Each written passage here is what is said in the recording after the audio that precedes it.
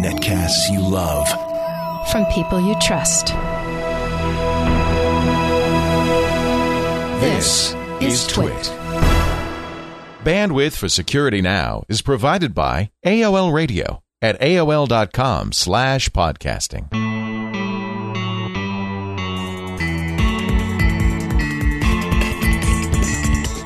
This is Security Now with Steve Gibson, episode 73 for January 3rd, 2007, the next generation of copy protection. Security Now is brought to you by Astaro, makers of the Astaro Security Gateway, on the web at www.astaro.com. Welcome to 2007. And you know, the great news is in 2007, there are no more security issues. There are no more security problems. We don't have to worry about hacking. We don't have to worry about viruses or spyware. So, Steve, we can stop doing this show. So this is our last episode? Our last episode, because they fixed it all, right? No more problems in 07. Yeah, Oh, how far from the truth that is. Why, it's a brand new era of spyware, viruses, hacks, exploitation, encryption, and of course, as always, as we've been doing since 2005. Is that right? Yeah. We will be covering the ins and outs. Steve Gibson from grc.com. Hello, Steve. Hey, Leo. Great to be back. Our first episode of the new year, and just so everyone knows, we're kidding about there being no more security now. Do you think anybody believed it? I don't think so. I can see it on Dig, though.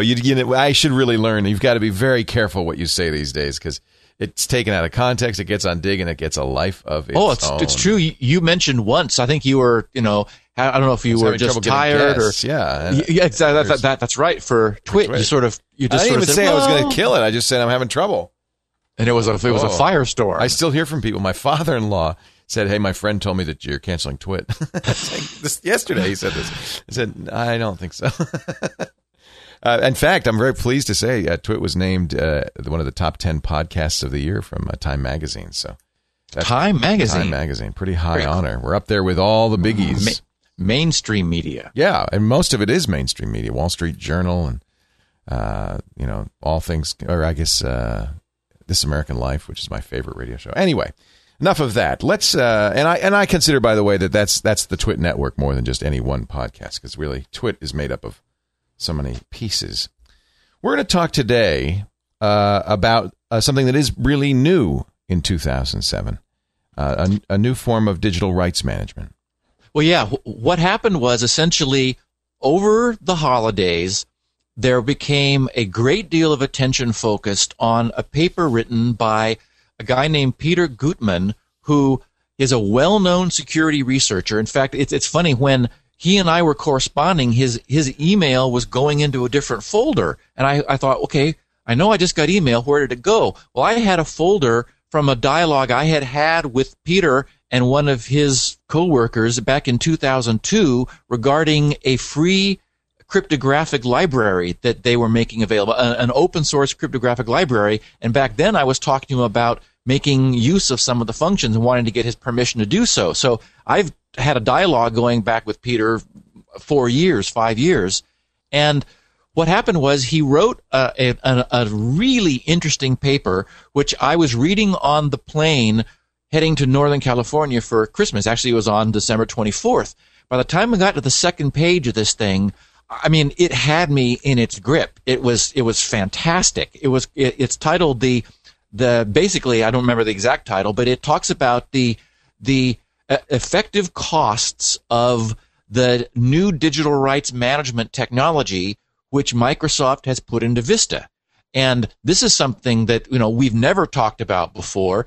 Peter has a very progressive, open source, free speech sort of take on this, but I mean, it was really interesting. So it got me focused on this issue of, wait a minute, I mean, you and I deal with media a lot, Leo. DRM is an issue. We've glanced on issues of digital rights management, of the Digital Millennium Copyright Act, DMCA, and so forth, but have never really focused on it. I decided, though, that, Vista is I wanted to do an episode responding and talking not only about Peter's paper, but with Peter. So he's going to join us in next week's episode about Vista and DRM to talk about the things he said. And also, I think it'd be fascinating to hear about the reactions to his paper in the email that he and I have had in our correspondence. I mean, he's just been in a firestorm. Yeah. Many bloggers have jumped on the things he said, saying that he's wrong. Bob Cringely remember the old InfoWorld guy, Cringely, basically didn't agree with some of the things he said. So anyway, it sent me into a research mode for most of the last week, and to understand what this AACS content protection system is. I wanted to understand the technology of it, and basically to do a fact check of what Peter wrote, and also to be able to bring sort of a comprehensive view of what this means to our listeners. So we'll set that up this week, and then next week we'll talk with Peter, having a kind of a foundation for understanding what he's talking about. Well, yes, and in fact, the reason I want to talk about this, first of all, I think it will be interesting to all of our listeners, and although, technically we're about security, well, no base of listeners more than ours has the foundation to understand this stuff, because this is all about crypto and the technologies that we've been talking about, as you said, since 2005. Well, I think DRM falls within our purview, absolutely. Hey, before we get started on understanding AACS, what it is and what it's going to mean going forward, let me just mention, as always, that this podcast starts a brand new year with Astaro. They've sponsored us most of last year, and they've decided to come back for all of 2007. We're really thrilled. It's a good match for us. Astaro makes the Astaro Security Gateway. Now, if you're a small or a medium business and you're looking for superior protection from spam, from viruses, from hackers, you get a complete VPN, you get intrusion protection, you get content filtering, and an industrial strength firewall, all in a box. A little affordable, high-performance appliance. It's really neat. You can contact Astaro to get a free trial, astaro.com, or call 877-4-ASTARO, 877, the number 4-ASTARO. You can schedule a free trial of an Astaro Security Gateway appliance in your business. And home users, non-commercial users, can download the software from ASG for home use for free, which is pretty neat. It's open source and very, very powerful. Astaro Corporation, ASTARO.com. We thank them for their support. So, AACS, what does that stand for? Well, it stands for Advanced Access. This has been an acronym soup week for me also. Advanced Access Content System is what it stands for. Is it replacement for CSS, which was... Well, it's sort of a DVD replacement... encryption. Right, a sort of replacement for CSS, although really it's an evolution forward. That's one of the things that I learned during this research, is that this is not a completely brand new system. It is there's been a constant evolution in content protection ever since the beginning of digital tape stuff happened. You may remember that the audio industry, the recording industry, just had a spasm when it was back in 1987, DAT tape was introduced, because here was going to be a consumer digital audio tape recording format that would potentially allow consumers to make perfect copies of recordings. And so, when we moved into this digital era from the older analog era, things that were already sort of set up to be a problem for the content producers got a lot worse, because now there was not this notion of a recording of a recording of a recording. You may remember in elementary school when we had cassette tape recorders. Kids would get two cassette tape recorders, hook their connections together, set one to play and the other to record. Right. Remember those old days, Leo? Yeah. And you'd make a copy of, and it would get hissier and hissier with each copy. Exactly. And so yes, that was a violation of copyrights. And so, even back I think way there was a loophole, before, though, wasn't there? I think there was the Home Recording Act, which allowed you to do that. Actually, that didn't come until after DAT tape. It was like 4 years later. Oh. It was in 1992 that it was in response to the problem of DAT tape, that the Home Recording Act that was created, and basically what it did was it required it by law ordered all digital audio recorders to be equipped with serial copy management system, something called SCMS. And the reason that happened was, first of all, what SCMS was it allowed you to make one first generation copy, but the copy could not be copied. And the reason that happened was that even later, back in 72, the recording industry was worried about consumer tape recorders, as we were talking about, and wanted to tighten up the regulations. But due to the historical nature of copyrights, the Congress was concerned about just banning all copying. So they put in what was called a fair use exemption, which allowed individual citizens and for academic, like for personal use and for academic use, to make copies. So, the idea being that those would not be causing economic harm on the content producers. So essentially what's been going on is, over time, this notion of who owns the material really has evolved. The original copyright provision back in 1788 of the Constitution, it allowed for 28-year protection on books, maps, and charts, and basically it stood that way for about a century, after which time that 28 years was doubled to 56 years, and the notion of printing, which is what they were talking about then, turned into copying, because we were beginning to have phonographs and player piano, sheet roll music stuff. But what's happened is, the idea was that the overall goal was that the public interest was going to be served. That is, the formal law says that what's good for the public is what we want. So the idea was that allowing anyone to copy anything was not good for the public, because that would disincentivize content producers. So the idea was, let's give content producers some length of time in order to have exclusive rights, after which the content will revert to the public domain. And of course, that's very much like the patent system that we still have today, where you file a patent that publicly discloses your invention. So, for example, it's no longer a trade secret. It will be made public, but in doing so, you're guaranteed 17 years of exclusivity to that invention in return for making it public. The idea being that allows other people to build off of your invention during that time, although they have to pay licensing rights and royalties to you if they use it. Well, so originally copyright was a very similar sort of thing, but what's happened over time, and really unfortunately, it looks like it's a direct consequence of the increasing lobbying strength of the content producing industry. They've been lobbying for and succeeding in getting increasingly strong legislation from Congress to create laws which are, making this basically tightening down on individual users' rights.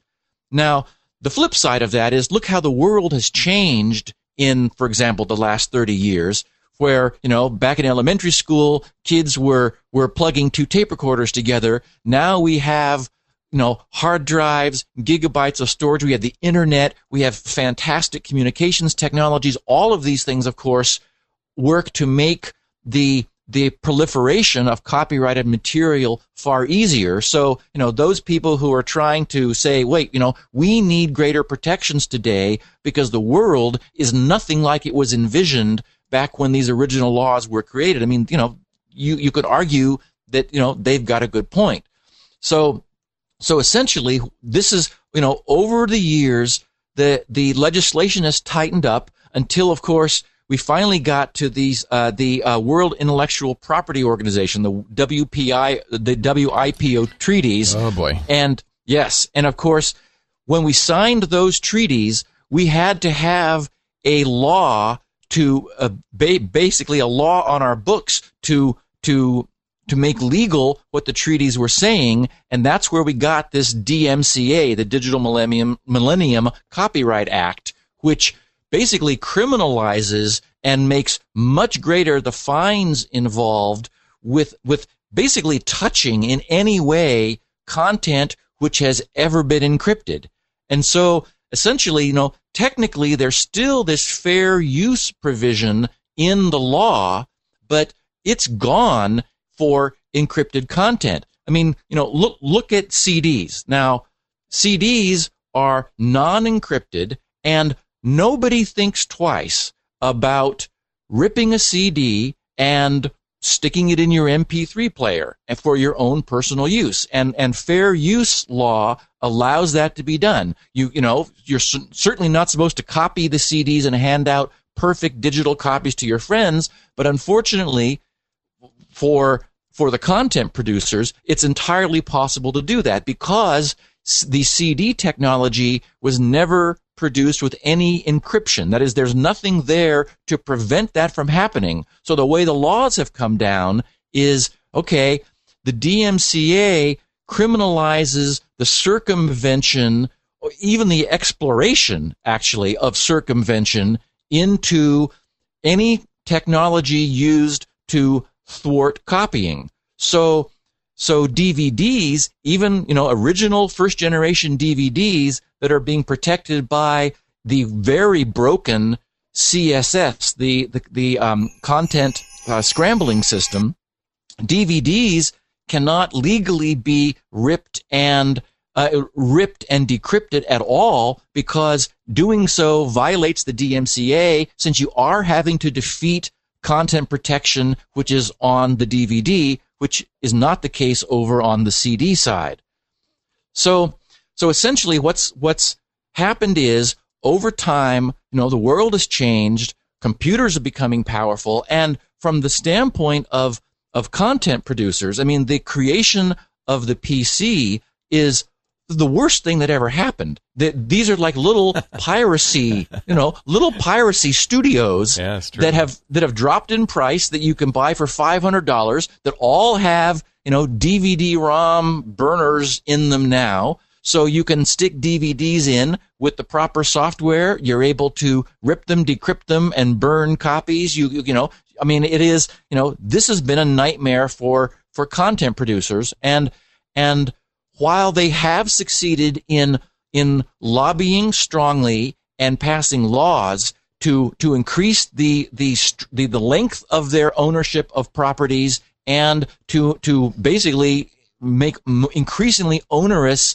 the threat of breaking these rules, they recognize that laws are one thing, but preventing the copying is what they have to do if it's not going to happen. I mean, look at file sharing. I mean, it's funny. I was talking to Mark Thompson at Analog X about this, and I'm not that much into the industry. He's got a friend who is a song author who had, and in response to my question of, Mark, has file sharing, peer-to-peer file sharing and music trading really hurt the industry? And he said, without a question. He said he's got a friend who's been watching his royalties dropping year by year, and because people no longer need to purchase CDs from the store. They can get pretty much anything they want for free in the CD area. So what's happened is, sort of quietly and behind the scenes, there has been a continuous march of technology moving forward. You mentioned CSS. CSS is the content scrambling system, which was put onto DVDs from the beginning. It had a number of problems. One is that due to the export restrictions which we had at the time, you may remember that export restrictions classified cryptography as munitions, and so that it was illegal to export anything protected by a key longer than 40 bits. Well, that directly impacted the design. Some would say, thankfully, those who like the freedom of doing with DVD media what they want to, it impacted the design of DVD cryptography, limiting it to 40 bits. Also, back then, the available processing power in players was far lower, so you could argue that players wouldn't have been able to really manage much heavier crypto anyway. So CSS uses a 40-bit key, and analyses of it have shown that only 25 bits of the 40 turned out to be mathematically significant. Oh, this is terrible. Yes, well, it's very reminiscent, remember, of the 40-bit WEP encryption. Yeah. That it's like, 40 bits is a lot. That's enough. And it turned out that weaknesses in the encryption caused it to have real problems, as we've covered in the past talking about Wi-Fi stuff. So, bottom line is that CSS was protection against casual copying, but it allowed the technology to be cracked, and to the point now where people who want to copy commercial DVDs are pretty much able to do so. So naturally, the MPAA, the Motion Picture Association, was not happy about the fact that this protection on DVDs was cracked so badly. On the other hand, the DMCA absolutely guarantees that since it was encrypted, their intent to protect it is in place. Now, the problem is it really does block fair use, because individuals by law should be able, were it not for this DMCA ban on copying anything that is encrypted, individuals should be able to copy for their own use. And one of the things that I found really interesting, you may remember this, it was a report that came out maybe about a year ago, and that is that pressed CDs and DVDs are not nearly as archival as was believed. It turns out that there's an oxidization problem that occurs over time, and so our large collections of CDs and DVDs are degrading and have a lifetime that some have measured of maybe 10, maybe 15 years, but not 100.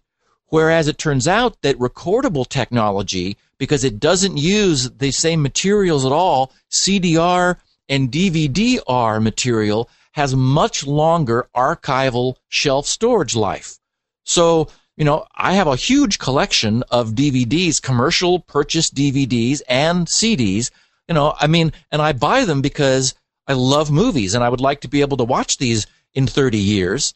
Basically the fact that I'm unable to make personal use copies is a problem that can cause them to for me to lose the value that I had in buying something that I thought was going to last forever. Turns out we don't have that freedom anymore to do so legally. So over time, there's been a series of evolutions in CSS. Informally, there's something called CSS2 that never really existed, but there was something called CPPM, which is the content protection for pre-recorded media. That is what protects DVD audio discs, which I have a few of those, although they never really got off the ground. The idea being that you could take the incredible, never compressed, 7.1 surround sound, basically make a very high resolution, stunning sounding multi-channel recording, which you cannot deliver on a CD because it doesn't have the data rate or the capacity, but you could deliver it on a DVD. Then there was CPRM, which got a lot more press.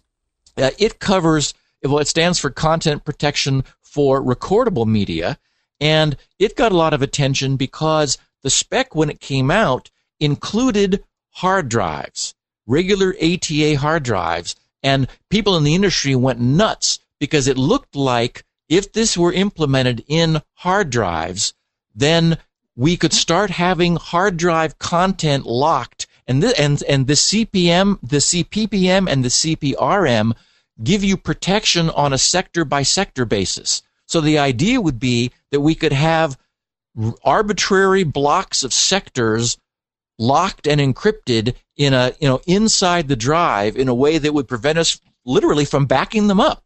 And so there was such a fury that resulted from that the body that licenses CPRM promised, they vowed never to license any hard drives to incorporate this technology. And it's worth mentioning now that, I mean, at this point, that all of this technology is available only under license. It's all protected by intellectual property rights, both patents and trade secrets. Sometimes you can find more information by looking at patents that have been issued to these various companies. But a lot of the stuff is kept also trade secret, where only if you're a licensor do you get the specific crypto algorithms that these things are using, not to mention have keys that are issued to your devices that allow them to participate in these systems. So sort of quietly in the background, this technology has been evolving. There's also something called DTCP, which is Digital Transmission Content Protection, which protects FireWire, the 1394 interface and USB connections when protected content is passing over those serial buses. This DTCP comes into effect, and it also has this notion of serial copy protection. There's 2 bits in there that can say you can copy this freely, you can never copy this, you can copy it once, or you can copy it no more. So those are the 4 combinations that 2 bits gives you that allows you to govern, or allows the content producers to completely control what rights you have to use this technology. And then finally, there's something called HDCP, which is actually, it's an intellectual property of Intel's. It's high bandwidth digital content protection, and that's what current generation TV, consumer TVs and home theater projectors are using, among other applications, but primarily that. The idea being that our content producers have really been extending their reach so that they're protecting the entire channel all the way from the disk, which is heavily encrypted, through the player, and then even the player's outputs from the player to the screen. There are policies which are bound into the content, which allow the content providers to declare whether, for example, they will allow their content to be played over component connections. For years, the predecessor to HDCP connections, this digital link to consumer display devices, was component video, so-called RGB video that many existing home theater systems use. The problem is it is not digital. It's not a digital technology. It is not digitally protectable. And so, although it isn't being done yet, and no one knows if or when it will be done, anything that is able to deliver this content is able to literally shut down your component video outputs, and in some cases deliberately degrade the resolution coming through if that's what the content owner requests. So they can control whether you get it at all, whether you literally get a fuzzy picture, or whether you get the full resolution that the spec is able to provide. It's just phenomenal how much of this has sort of been creeping along without us really paying much attention to it. Seems like they've always wanted the ability to kind of reach into your computer and change how it behaves, or even retract stuff if they could. Well, so no, that leads us to AACS. AACS, even better. Oh boy, wait till you hear about this. So AACS will be used on what? AACS is sort of the end result so far of this constant march towards the content providers obtaining more technological grip on what users can actually do. With the DMCA, they got legal grip. I mean, the DMCA has serious teeth in it. Many, the EFF and many free speech activist organizations are very unhappy with it because they really feel that it goes too far. I mean, one of the things that has always strengthened our technologies is having them open and able to be examined and discussed within academia. So the DMCA prevents that. I mean, you see people saying, I can't talk about this because it would be a violation of the DMCA. So, I mean, it really does go against free speech rights in many ways, like extending itself way beyond just the protection of content. It's protecting anyone talking about the protection of content. So it's a problem. But so AACS is the new system which is part of every next generation DVD. That is the so-called high definition DVD formats, both HD DVD and the Blu-ray DVD. Oh, so they both use the same method. They don't have their own methods. Yes, they both use the same. All of this comes from a very powerful licensing body. Blu-ray has one step more of encryption, which is one of the things that Sony is trying to sell the content industry in believing, because Blu-ray, first of all, it is due to the fact that it's a format which is not compatible with existing DVD production, whereas HD DVD, you're able to retool your DVD production line in order to produce HD DVDs. Blu-ray requires brand new equipment from scratch. I mean, you just got to create a completely new production facility. In return for that, you do get more storage. I believe I'm not quite sure on the least significant digit, but it's like 50 or 56 gigs of storage on a Blu-ray DVD, where HD is 40. On the other hand, they're also using the latest technology, the H.264, the so-called AVC MPEG-4 codec, which is the generation beyond MPEG-2, which is the compression used for DVD content. That allows them to basically get higher levels of compression. Also, H.264 deals with much higher resolution images in a good way than MPEG-2 was ever designed to. Basically, MPEG-2 like 720 by 480, which is the native resolution stored on DVDs, whereas H.264 can handle the highest current resolution and potentially beyond, which is 1920 by 1080 at the far extreme end of HD.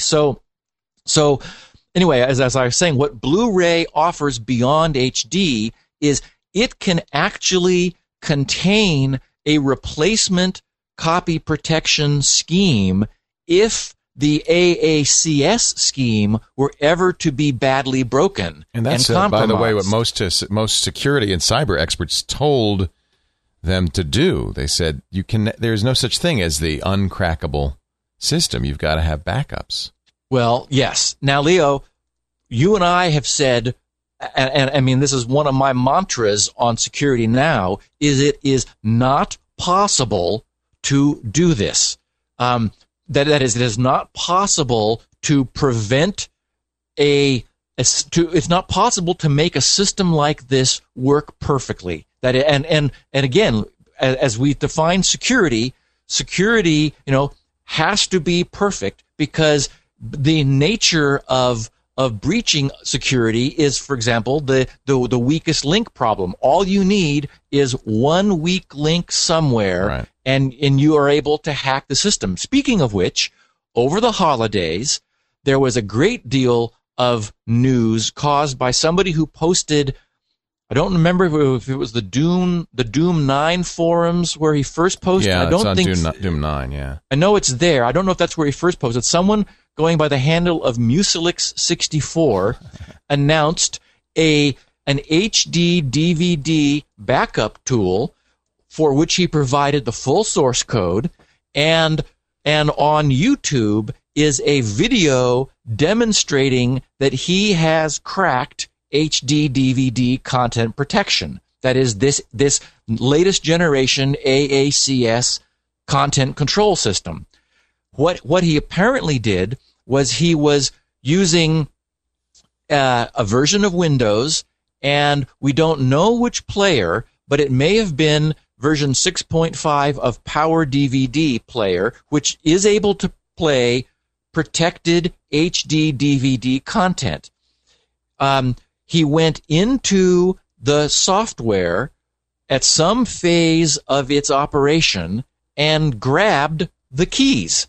He grabbed the decryption keys and then independently decrypted the contents of the drive, which are just files stored in the standard DVD file format, the UDF format. He took the files and did his own decryption. Now, it's interesting that he posts this in Java because in some of the AACS specs is their samples of this technology is in Java. So my guess is that he read the specs, took the sample code, which, these guys, the AACS guys made available, basically took the decryption keys out of the Power DVD player and applied them himself to decrypt the files. And this YouTube video apparently shows him playing one of these files that he independently decrypted. He's playing it outside of the normal protection wrapper. Well, what he did was not to break AACS at all. What he did was he captured a deep intermediate result. This AACS technology is phenomenal. It involves multiple parties. There's the sort of a licensing entity which issues device keys to devices which are licensed to play this content. They also issue media keys to a licensed media replicator and something called an MKB, which is this media key block. The technology is literally, it's light years beyond CSS. And the media key block uses a very clever system which has been created recently, which forms what's called broadcast encryption, using something called a subset difference revocation, or SDR. If anyone listening wants to really hurt themselves, put subset difference revocation into Google. Oh, and then try to understand this stuff. I mean, it's this amazing tree of cryptographic keys. And the idea is that it's used for any time you want to broadcast, you want to control the broadcast of encrypted content, and you want the ability to revoke certain keys of receivers of the broadcast, but you want to minimize the overhead of basically sending all of the revoked keys. The idea being that the vast majority of receivers of the broadcast will be licensed and non-revoked. So most of the keys are going to be valid, but some of them need to be revoked. So, but maybe even a bunch. We're talking about huge numbers. If a key is revoked, the player stops working. Yes, if the key is revoked, so it's a way of kind of if somebody figures out a way to crack it, you just revoke the key. Actually, it's more than that. If it's not that the player stops working, what this thing does is this bizarre broadcast encryption is a way of sending out all of the keys and preventing the revoked receivers from being able to use this technology to obtain their own key.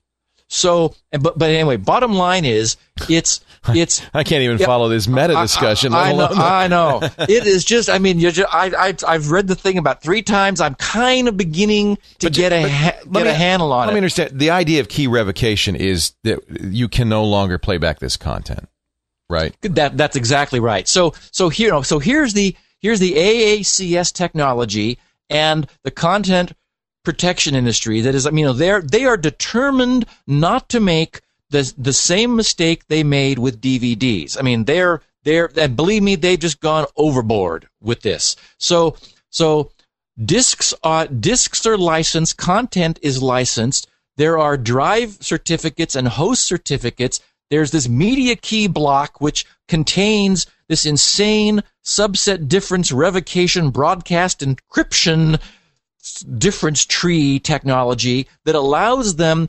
It's not only that they're revoking the key, but because you could imagine that some device that for example had been compromised would use somebody else's keys. Anyway, the way this works cryptographically is you are unable to decrypt the content if this media key block is set up in a way that you're unable to. So get this, Leo. Next generation players are so burdened down with this crypto. I mean, this stuff, first of all, no more of this 40-bit cipher nonsense. This is AES 128. That's the Rheindahl encryption that happened, remember, a few years back that we've talked about. AES is our state-of-the-art crypto. It's 128-bit AES throughout the entire technology. They use sort of AES building blocks to do hashes and for signing and other stuff. They also use full-on public key crypto. They use elliptic curve cryptography to as the means for using a Diffie-Hellman public key exchange between the devices. But this stuff is so loaded down now that when you insert a high-definition DVD into first-generation players, it takes the player more than a full minute to register the arrival of the disc, because the player is sitting here trying to untangle all of this stuff.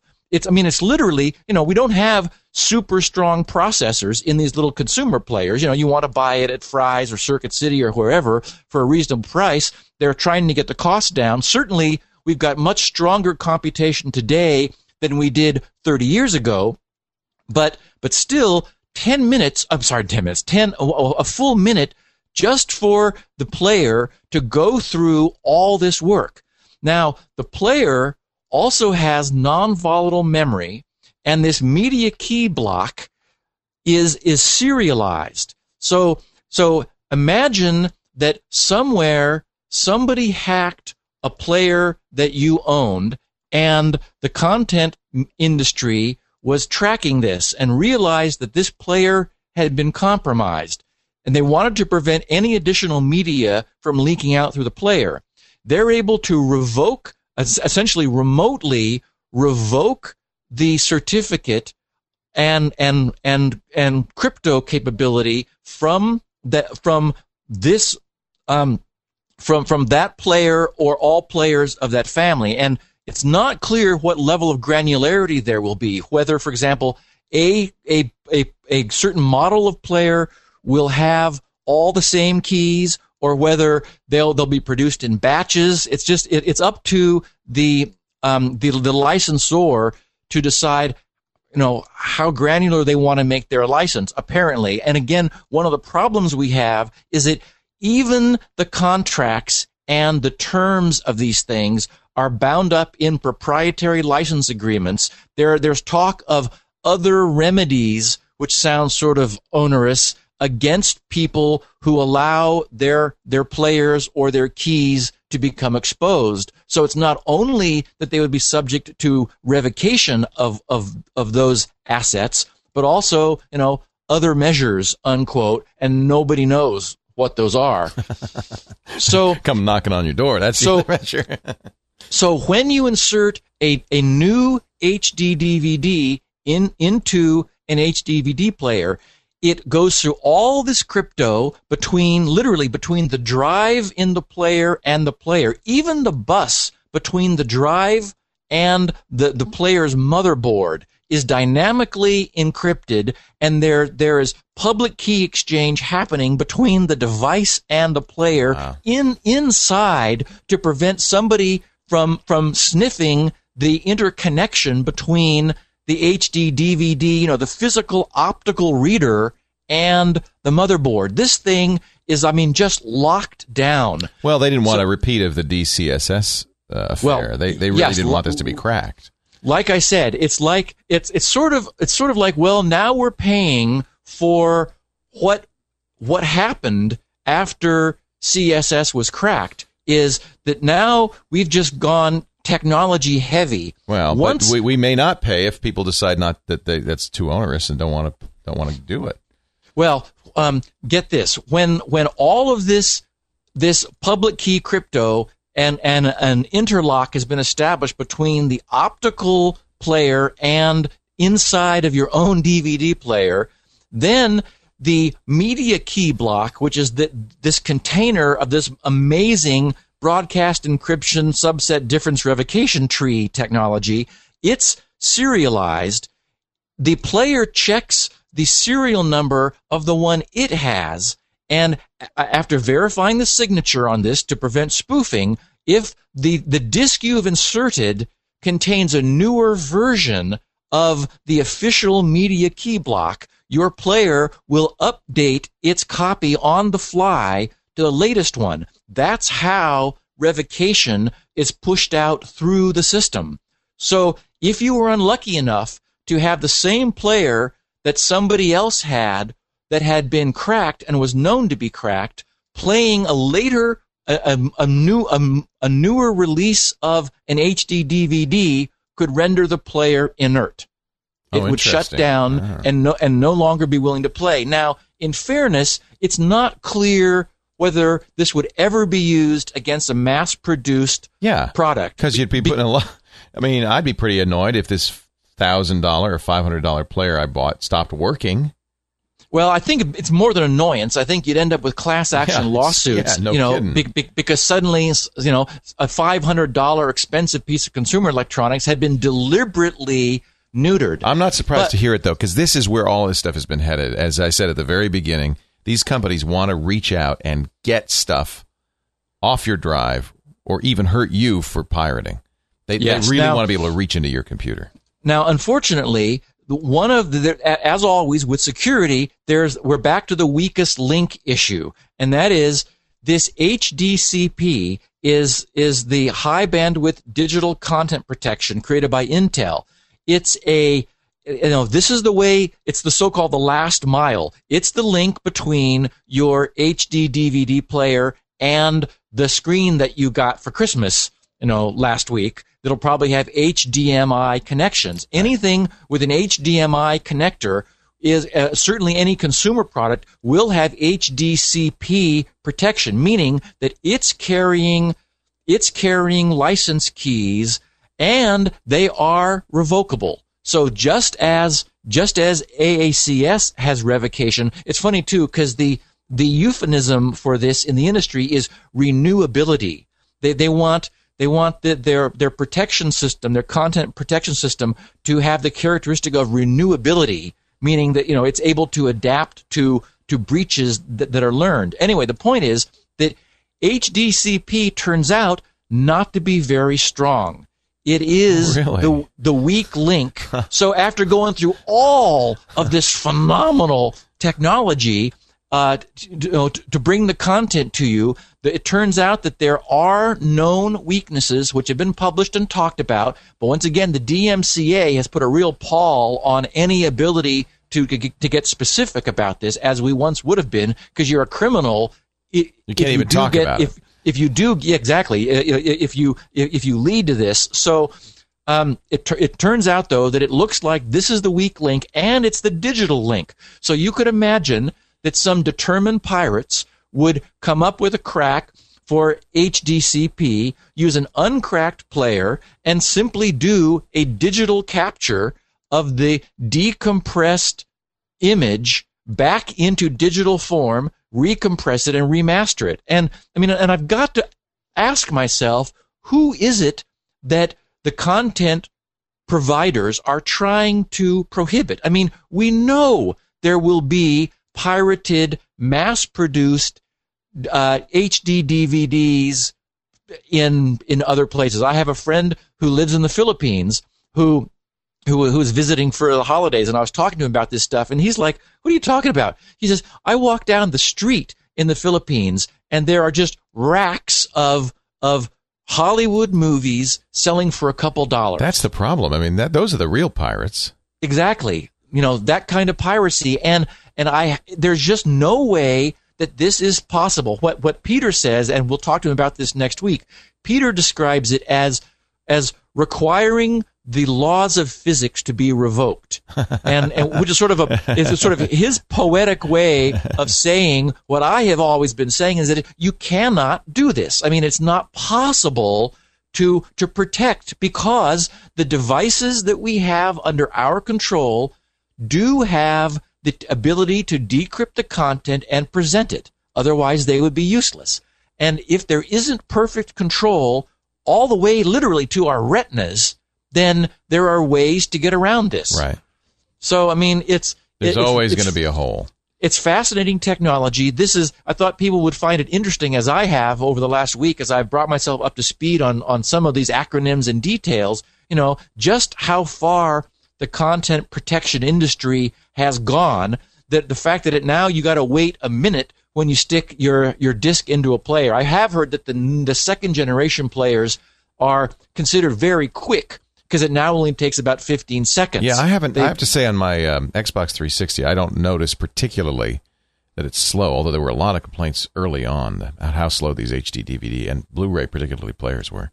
Well, and now we understand what it's doing. I mean, it's literally it. I mean, so they just put faster processors in, basically. Yes, it is a sophisticated crypto system which is sitting in little HD DVD players to perform, public key crypto on the wire, literally linking the optical drive to the motherboard. Amazing. Because they just don't want to have any exposed paths that would allow people to extract this. But again, Leo, I mean, I've never been a file sharing guy. I'm proud to say that I have a vast DVD and CD collection. I mean, I appreciate the freedom of being able to do what I wish with content that I own. I don't have any pirated content here at all. I mean, I buy things easily, but I like being able to convert things to MP3 players or to watch TV or movies on my little Palm handheld. I mean, it's convenient for me, so it certainly falls within fair use. But basically, as a consequence of the power of our digital technology, the content providers have decided the greater the barrier they can build to limit that, the better.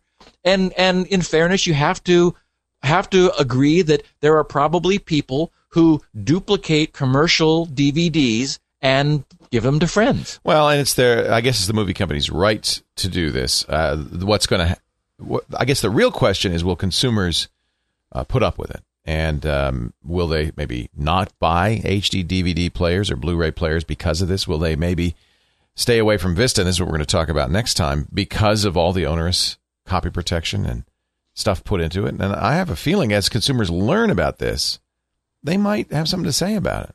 I don't think it's going to matter, frankly. I think what we're seeing, sadly, what we're seeing is we're seeing the end of an era, or as the content producers would say, an error in the delivery of this media. Now, certainly DVDs will not go away. What we'll see is we will see HD DVDs and DVDs of the same movies as we do now being released.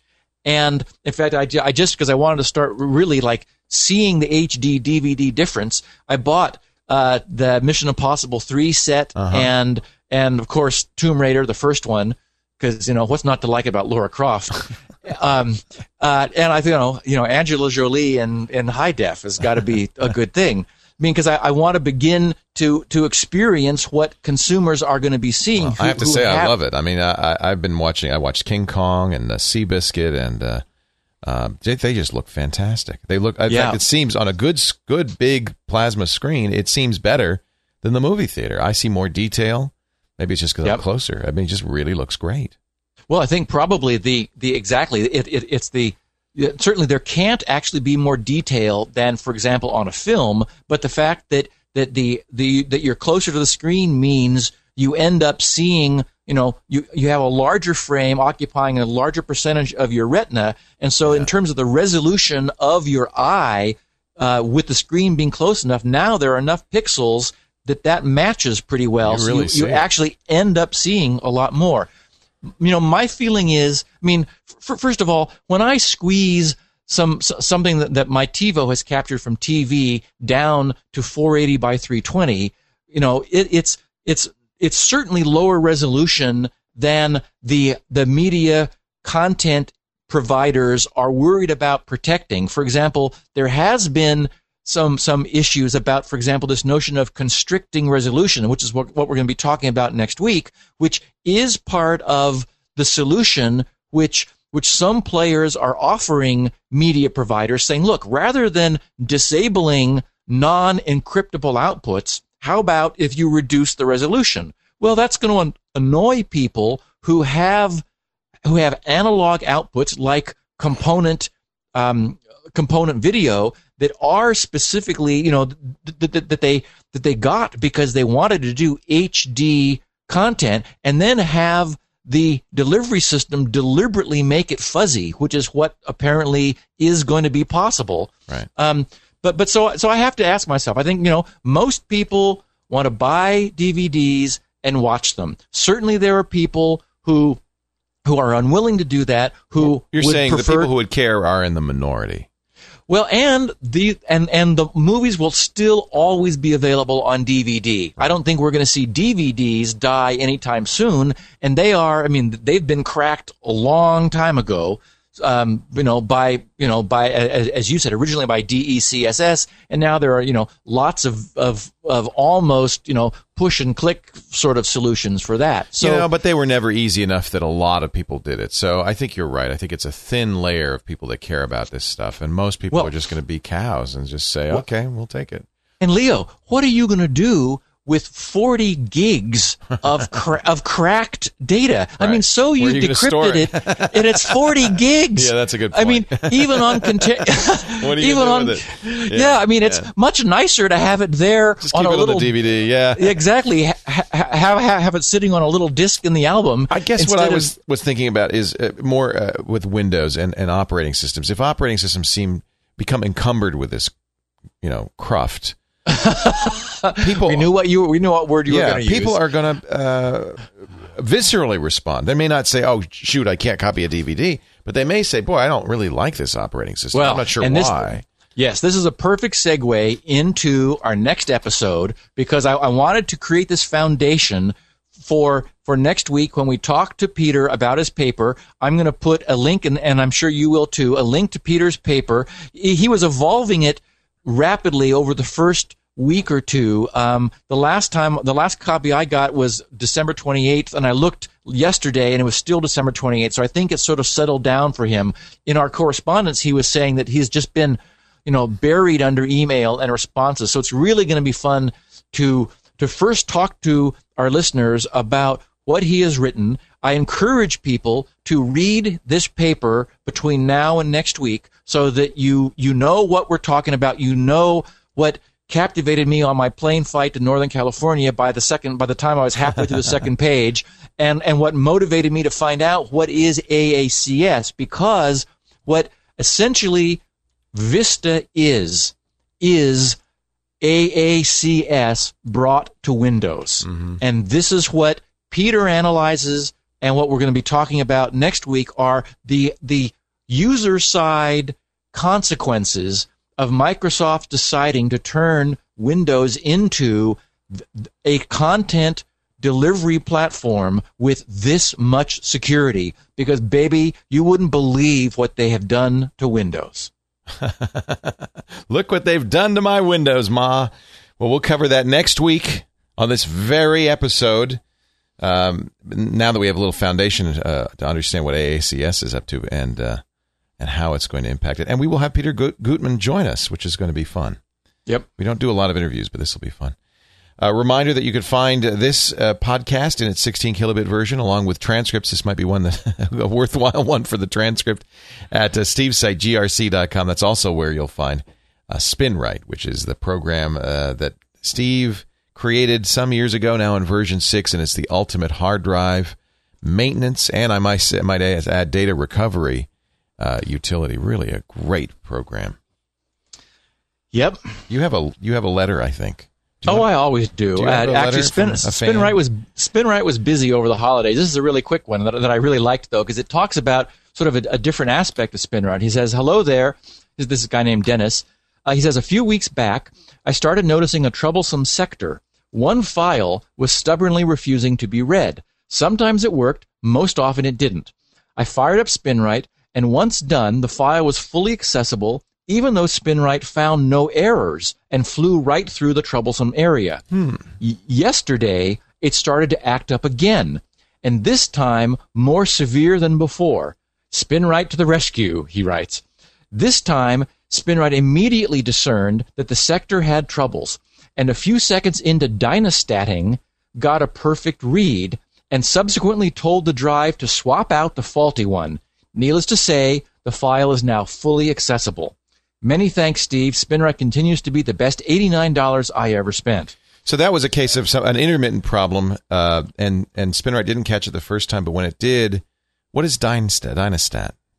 What happened was this sector was on the verge of failing, and so when SpinRite first looked at it, it was able to get a perfect read, and the drive wasn't concerned enough about it either. You may remember that a while ago I talked about how ECC, error correction code technology, is now always being used by drives, and that the ECC correction allows the drive to gauge the size of the error that it's correcting. And at a certain point, the error gets so long that the drive decides, oops, I better remove this sector from service. Okay. So Dynastat is the technology that I first incorporated in SpinRite 3.1. It stands for Dynamic Statistics, because SpinRite is actually able to use non-standard drive commands to read the data from unreadable sectors, which nothing else that I know of does, which is one of SpinRite's tricks, is it performs multiple rereads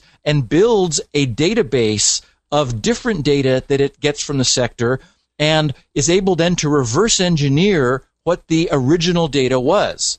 So it was able to basically figure out what the data was, correct it, tell the drive, okay, you've got a problem here, let's put in a spare, and then SpinRite rewrites the corrected data into the newly allocated sector. So that's some of the magic going on, just under the hood. Very cool. Well It's done. very cool. SpinRite to the rescue, as he says. grc.com for that, and of course a lot of Steve's free stuff. How's Securable coming along? It's done, actually. Securable is the utility I talked about 2 weeks ago, is finished. I noted, I looked in my news group, I made the 0.99 version available to the people in our news group.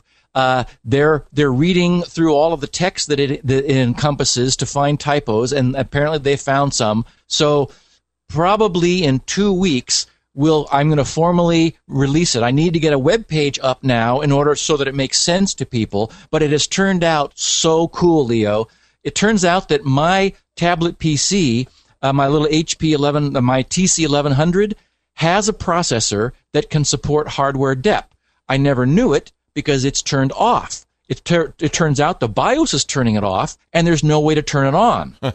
So Securable told me that my Pentium M can offer me hardware depth support, even though the hardware won't. So the next utility, which will be called Deputy, it will have technology to allow you to enable things which your BIOS has disabled. Microsoft recently got a concession from, I don't know if a concession is the right term, maybe an agreement from all system manufacturers to stop disabling hardware depth by default. Many of them had been. We've had a bunch of users who, using Securable, found out that theirs also was turned off. In their case, they did have BIOS options they'd never paid attention to that allowed them to turn it on. The same thing is true of the virtualization technology. So Securable is now telling people if they've got 64-bit capability, hardware depth capability, and virtualization. So anyway, we got some good stuff on the way. Can't wait. That'll be, next week or so that you'll get that out? I think, well, I'm working on it now. And so next week, we're going to talk with Peter about the consequences of the marriage of AACS and Vista. And then the following week will be our formal release and announcement, and I'll talk about Securable. Excellent. Yay.